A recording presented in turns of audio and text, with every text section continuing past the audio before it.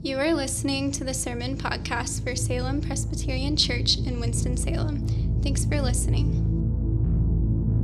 To learn more about our church, visit salempresws.org.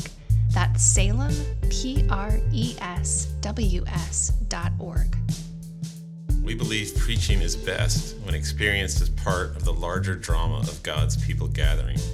Something spiritually unique happens when God's people are together. We meet each Sunday to let the liturgy shape us, to hear preaching, and to take the Lord's Supper. And these acts are more robust when done together. Join us Sunday evenings at 5 p.m. in downtown Winston-Salem at 600 Holly Avenue.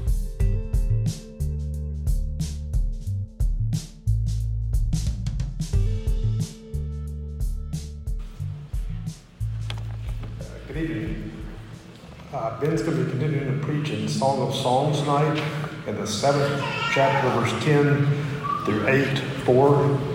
And I'll give you a chance to find that on your phone or your Bible.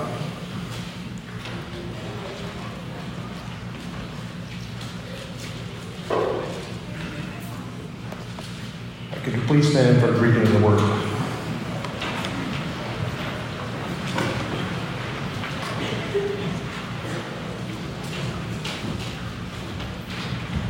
I am my beloved, and his desires for me. The bride gives her love. Come, my beloved, let's go out into the fields and lodge in the villages. Let us go out early to the vineyards and see whether the vines have budded, whether the grape blossoms have opened, and the pomegranates have bloomed. There I will give you my love. The mandrakes give forth fragrance, and beside our doors are all choice fruits, new as well as old, which I have laid up for you, O my beloved, longing for her beloved. Oh, that you were like a brother to me, who nursed at my mother's breast. If I found you outside, I would kiss you, and none would despise me. I will lead you and bring you into the house of my mother, she who used to teach me. I would give you spiced wine to drink, the juice of my pomegranate. His left hand is under my head, and his right hand embraces me. I adjure you, O daughters of Jerusalem, that you not stir up or awaken love until it pleases. This is the word of God for the people of God.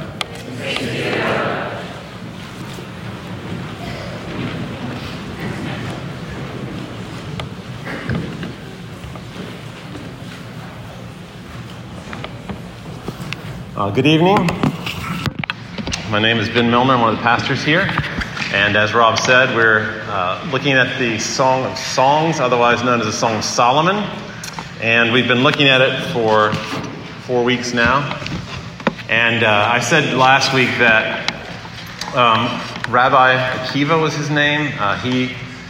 He was a first century rabbi who said that of all the books of the Bible, the Song of Songs, and I'll call it that, is what he called the Holy of Holies of Scripture. And if you know the architecture of the temple, the Holy of Holies was the most holy place where no human could go behind the curtain where the ark was. It was so filled with the holiness and glory of God. And to this rabbi, the Song of Solomon is the epicenter of the revelation of God.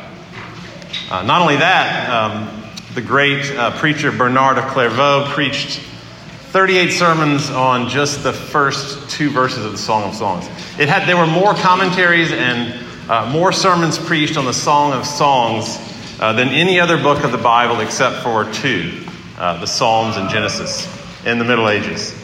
And if you think about the people who were preaching those sermons and hearing those sermons, they're mostly people who are celibate.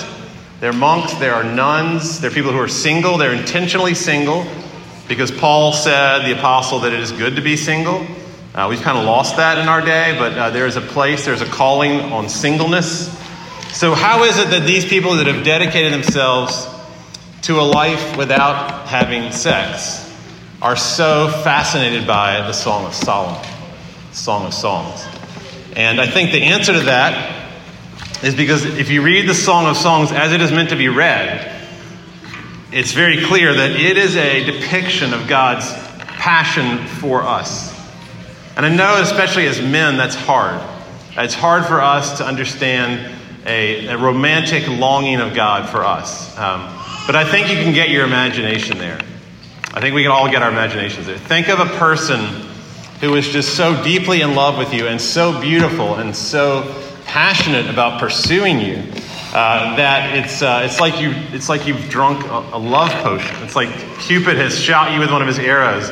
I would say the Song of Songs is like putting like a main line. You know, you can put an IV in someone, it goes right to the heart. It's called a main line. It's like mainlining, medicine, a powerful drug, a love potion right into your heart. That's why it's so popular. It's because it is a depiction, and I really believe the author meant this. The author's primary meaning of the Song of Songs is a depiction of God's love for Israel. And if you read Isaiah chapter 32, or if you read Isaiah chapter 62, or it's all over the prophets. The prophet Hosea is filled with it. You see over and over the language of the psalm is picked up. It's echoing throughout the Old Testament. So I'm not making this up. The Song of Songs really was written by some genius, potentially a mixture of people. And it's mostly written from the female's point of view, but it is a depiction of the perfect romance. It brings us back to the Garden of Eden, of the romance between Adam and Eve. And I know it's hard for a lot of people because it almost is so beautiful that it's painful. Because you say to yourself, well, that's not what my relationship's like. Or I'm not even in a relationship, or my marriage is certainly not that way. They call this the second use of the law, if you know Reformed theology at all. That the law of God has several uses, but the second one, and the most important one, is that it shows you how far you are from keeping it. And really the Song of Songs just exposes us in that way. And I want to look at this evening the way that the Song of Songs is a depiction of God's desire. And in many ways, that's the way to think about the emptiness that it can make you feel. If you think about how lacking your life is in romance or true love, this is the solution, is that the Song of Songs is a presentation of God's passion, perfect relationship with you. And he is making you into a creature that can be in perfect relationship with him. So I want to look at the divine desire, which then redeems all human desire. And human desire can only become healthy. Human sexual desire can only be healthy insofar as one has received the passion of God for oneself. So those two things, divine and then human. So the context for this passage, right before this passage, verse 8 and 9. So we started here in verse 10. Well, verse 8 and 9 is the two of them flirting. They're often flirting. They often talk to one another. That is an element of a romantic relationship, that if there's no conversation, if there's no teasing and laughing and being playful and silly and joking, there's something really wrong. There's something off. If that's gone away, there's something off. That's like the canary in the coal mine. If that's off, then watch out. Because these two are constantly flirting and teasing. He says to her, your mouth is like the best of wine. In other words, to taste your lips is like tasting fine wine. And then she completes the sentence for him, smiling. It goes down smoothly for my beloved, gliding over lips and teeth. So that's just a depiction of the genius of the writer of the Song of Songs. This beautiful flirtation between the man and the woman. Your mouth is like the best wine. It goes down smoothly for my beloved, gliding over lips and teeth. And then after that, she kind of turns to the camera. I think of like The Office when they'll turn to the camera and they'll interrupt the action. And she says, she just suddenly tells us as an audience, I am my beloved's and his desire is for me. I am my beloved's and his desire for me. And this is kind of like the ode to joy, of the Song of Songs. If you know Beethoven's Ninth Symphony, the essence of the symphony is joyful, joyful, we adore thee. God of glory, Lord of love. It's very famous. And that is the central melodic line of the symphony. Well, in the Song of Songs, the central melodic line is, I am my beloved's and my beloved is mine. That's the essence of a relationship between a man and a woman or between God and his people. I am my beloved's and my beloved is mine. And in this case, she kind of cuts that off and says, I am my beloved's and his desire is for me. Now, this word desire is really, really important. It is highly contested among commentators. And what it means is not entirely clear. And I'm not saying I know exactly what it means, but I do know this. It is used 3 times in the Bible, the word desire. The first time is when God puts a curse on Adam and Eve's relationship with one another because they disobeyed him, because they basically plummeted humanity into a situation of alienation from God. And when they did that, a curse naturally occurred on their relationship, where God says to the woman, your desire will be for him, and he will dominate you. I mean, and how true is that to the history of the relationship between men and women? Your desire will be for him, and he will dominate you. And the next time that word is used, desire, it's also used in a negative way. And it says in the next chapter of Scripture, that was chapter 3, chapter 4,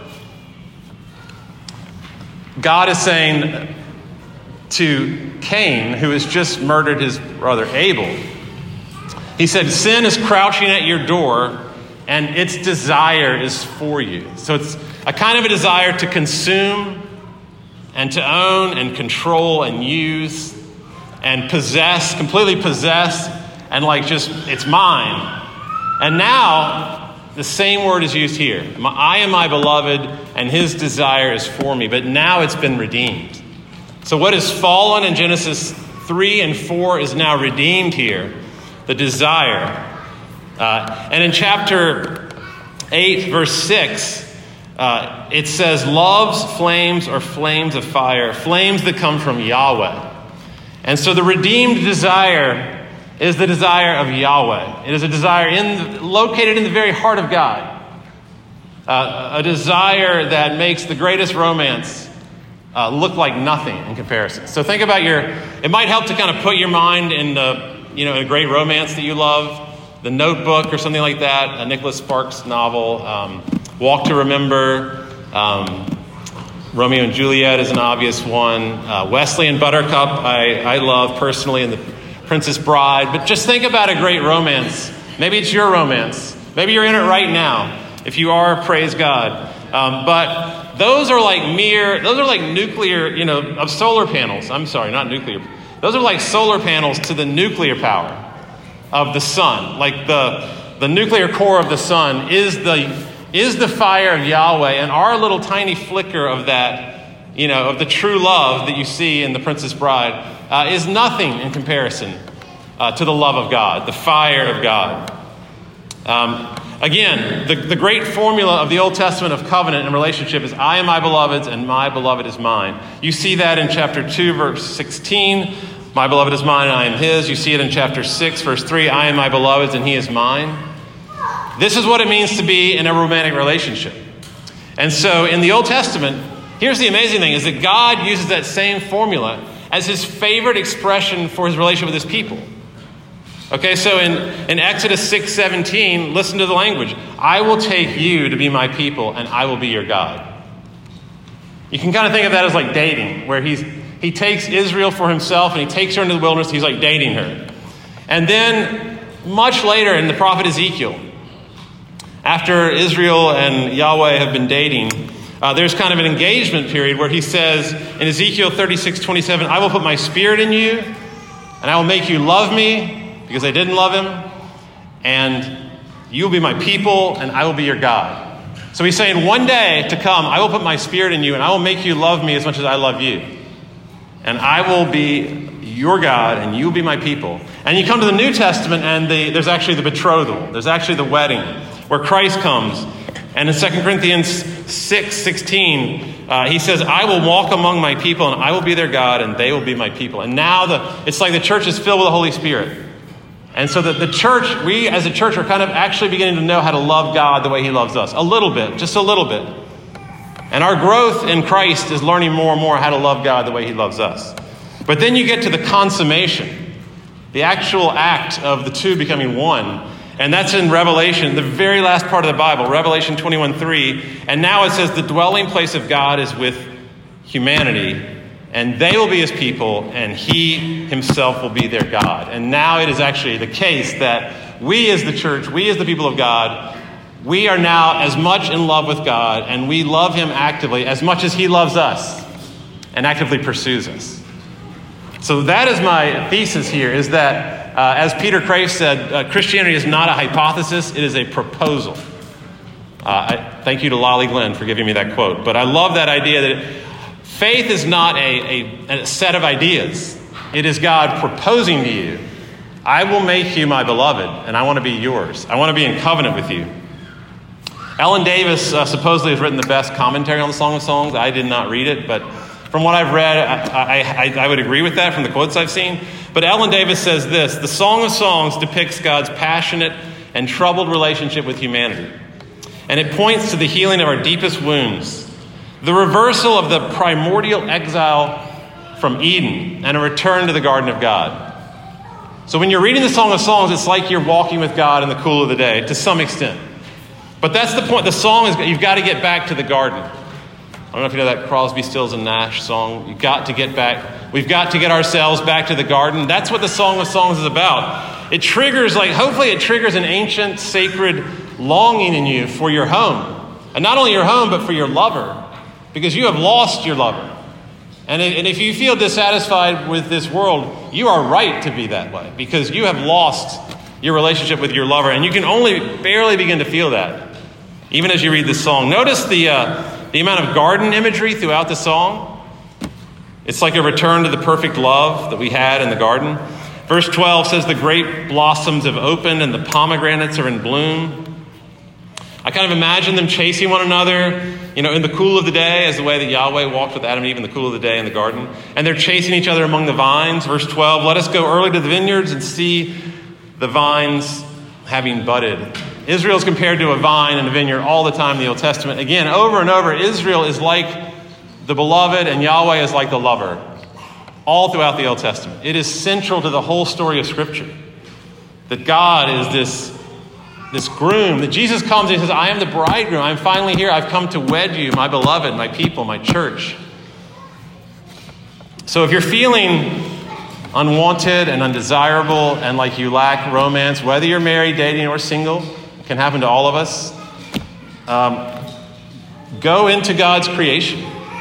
That's where he loves to meet with us. Go up to a mountain. Go to Pilot Mountain. Walk around Salem Lake. Go outside. Just sit there in creation and read some parts of the Song of Songs, and you think to yourself, this is my relationship with God. Phyllis Tribble, I've quoted her many times. She says, they live in gardens where nature joins in celebrating their oneness. Fruits pleasing to the eye and tongue, living waters replenishing their gardens.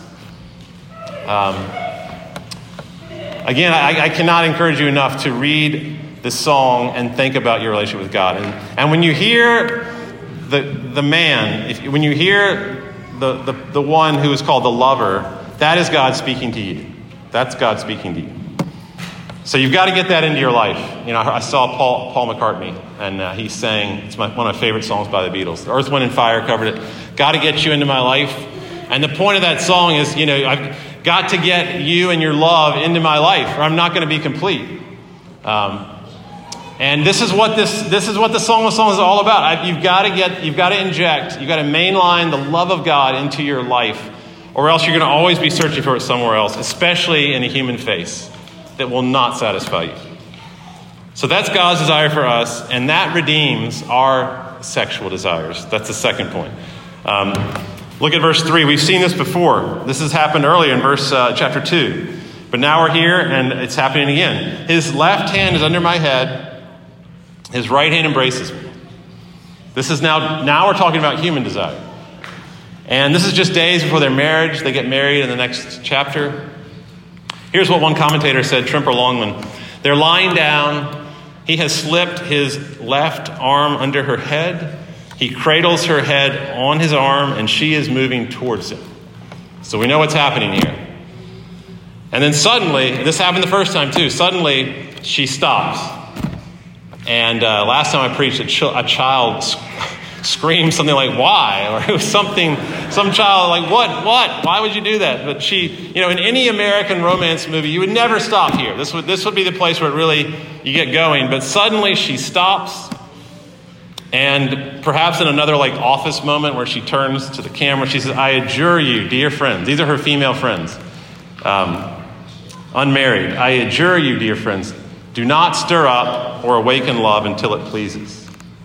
And, that could be used like a club to beat you over the head and say you can't have premarital sex. And there's truth in that statement, of course. That is the vision for Christianity, is that sex is within a covenant between a man and a woman. But the main point I would say here is that she is able to stop because she is not desperate. She's not desperate for a man. She is secure in her relationship with God. So secure that she can actually stop. And she is waiting for that desire to be wrapped up in a promise, to be enfolded in a promise, embraced in a promise where she knows that it is self-giving, that sex is safe and unselfish, and where she's not being used, where she doesn't have to perform, she does not have to keep him happy, where she is not being test-driven. Our culture is always like, you've got to make sure you're compatible, whether they're good in bed, which is really just a way of saying whether they give me pleasure. That's the way we talk about things in our culture. And she is saying, I don't want compatibility. I want a promise. I want an unbreakable promise on the table before I go there. Because that's the only way you know for sure that it is unselfish, that it is about the other, that it's not about making yourself happy. You're not going to be used. I think about an artist. A great artist is very disciplined, and they restrain themselves. They exercise enormous amounts of patience. They don't just slap paint on a canvas. They train their eye carefully over many, many years. They hold the brush perfectly. And she's trying to make perfect art. And she's saying, I want your word that you're not going anywhere, no matter what, no matter how things get, with how messy things get physically with us, how badly it's going. And I've known couples that as soon as they got married, it was incredibly painful. It was not pleasant. And yet the promise was there to keep them together. It contained it, like a nuclear reactor containing this powerful nuclear energy. It was the container that kept it from getting out of hand and becoming unrestrained. I love her restraint in verse 1. I know this is kind of confusing, but almost kind of strange. This is verse 1 again. Oh, that you are like a brother. Why would you want your partner to be like a brother? Well, the point is, she's saying, I wish I could walk around town and always be with you and hold your hand and kiss you in public, because back then siblings could do that, but lovers could not do that. So if you've read any Jane Austen, it's kind of the same thing there. Like, it's a really big deal if you're holding hands. If Elizabeth Bennet and Mr. Darcy are holding hands, that's like they're engaged, basically. You don't do that kind of thing. And so this is kind of like a Jane Austen heroine. It's like Emma, where she's restraining herself. And therefore, she wants him to be like a brother so she could hold his hand, so she could always be with him. And so what she's saying is, I want more than a dopamine hit. I want something that is like the passion of God for my soul. Ephesians 5 is the longest teaching in the Bible on how husbands and wives should relate to one another. And in that passage, Paul, thinking about the Song of Songs, no doubt about it, and he says to the husbands, husbands, love your wives as Christ loved the church and gave himself up for her. Now, when Aristotle is addressing husbands, he says, husbands, this is how you control your wives. Okay, so the difference is massive. If you go from Aristotle 300 years earlier to reading the Apostle Paul, and he says, I'm not telling you how to control your wife or rule your wife. I'm telling you should lay down your life for your wife. And that's what true romance is, when a man is so willing to give himself up that he puts himself in danger, that he takes the hit, that he does whatever it takes to give her pleasure, to make her safe. Totally self-giving, totally other-centered, not about myself. Again, this is idealized. This is the way Christ loves the church, but this is what we're called to.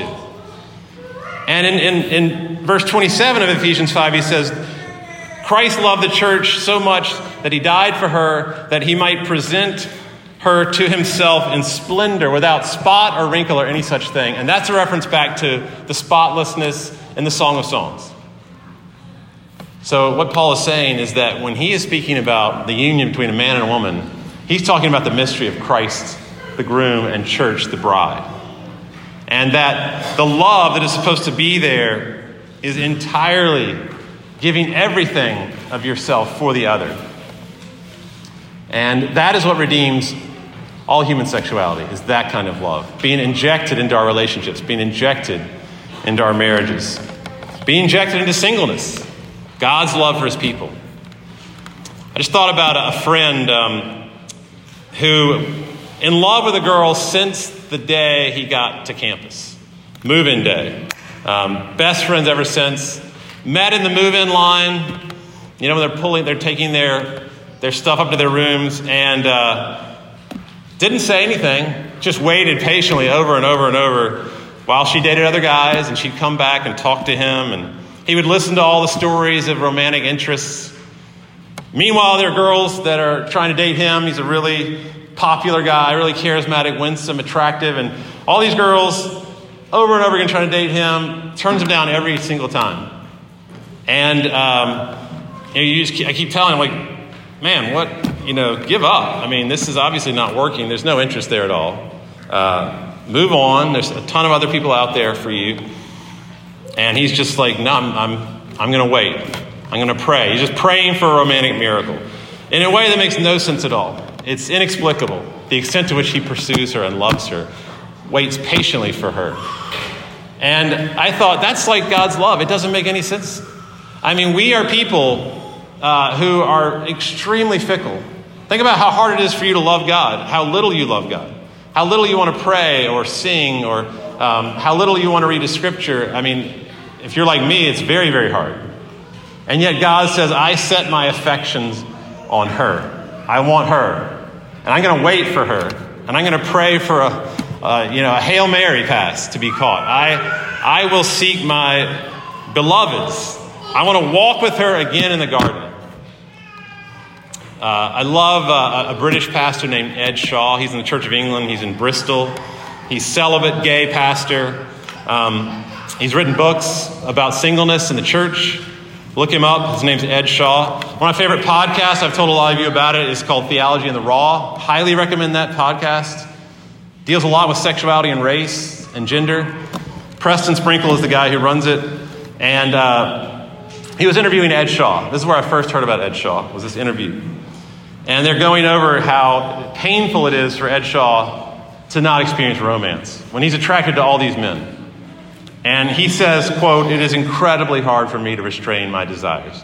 And I don't always entirely succeed." And a lot of the interview is Preston Sprinkle just talking to the extent of that difficulty. And Ed Shaw's like, I have a lot of married friends. We go on vacation together. I spend holidays with other single friends. I've tried to build a life where I can live as a single person, restraining myself from my desires. But in the end of the interview, he gets really bold. And he says to Preston Sprinkle, I'm telling you, I can still flourish. I can flourish as a sexual being and a single person. And he says, when I am blown away by the beauty of a man, how do I process that? This is what Ed Shaw says. How do I process the fact when I look at a man, I'm just blown away by his beauty, and I so want to pursue that? And he says to himself, he says, Ed, the power of those feelings are just a small, little, pathetic insight into the power of God's love for you, his bride. And one day you will feel all of that. And in the meantime, you can wait. And this is how he concludes the interview. He says, resisting sexual desire is cultivating hope for God.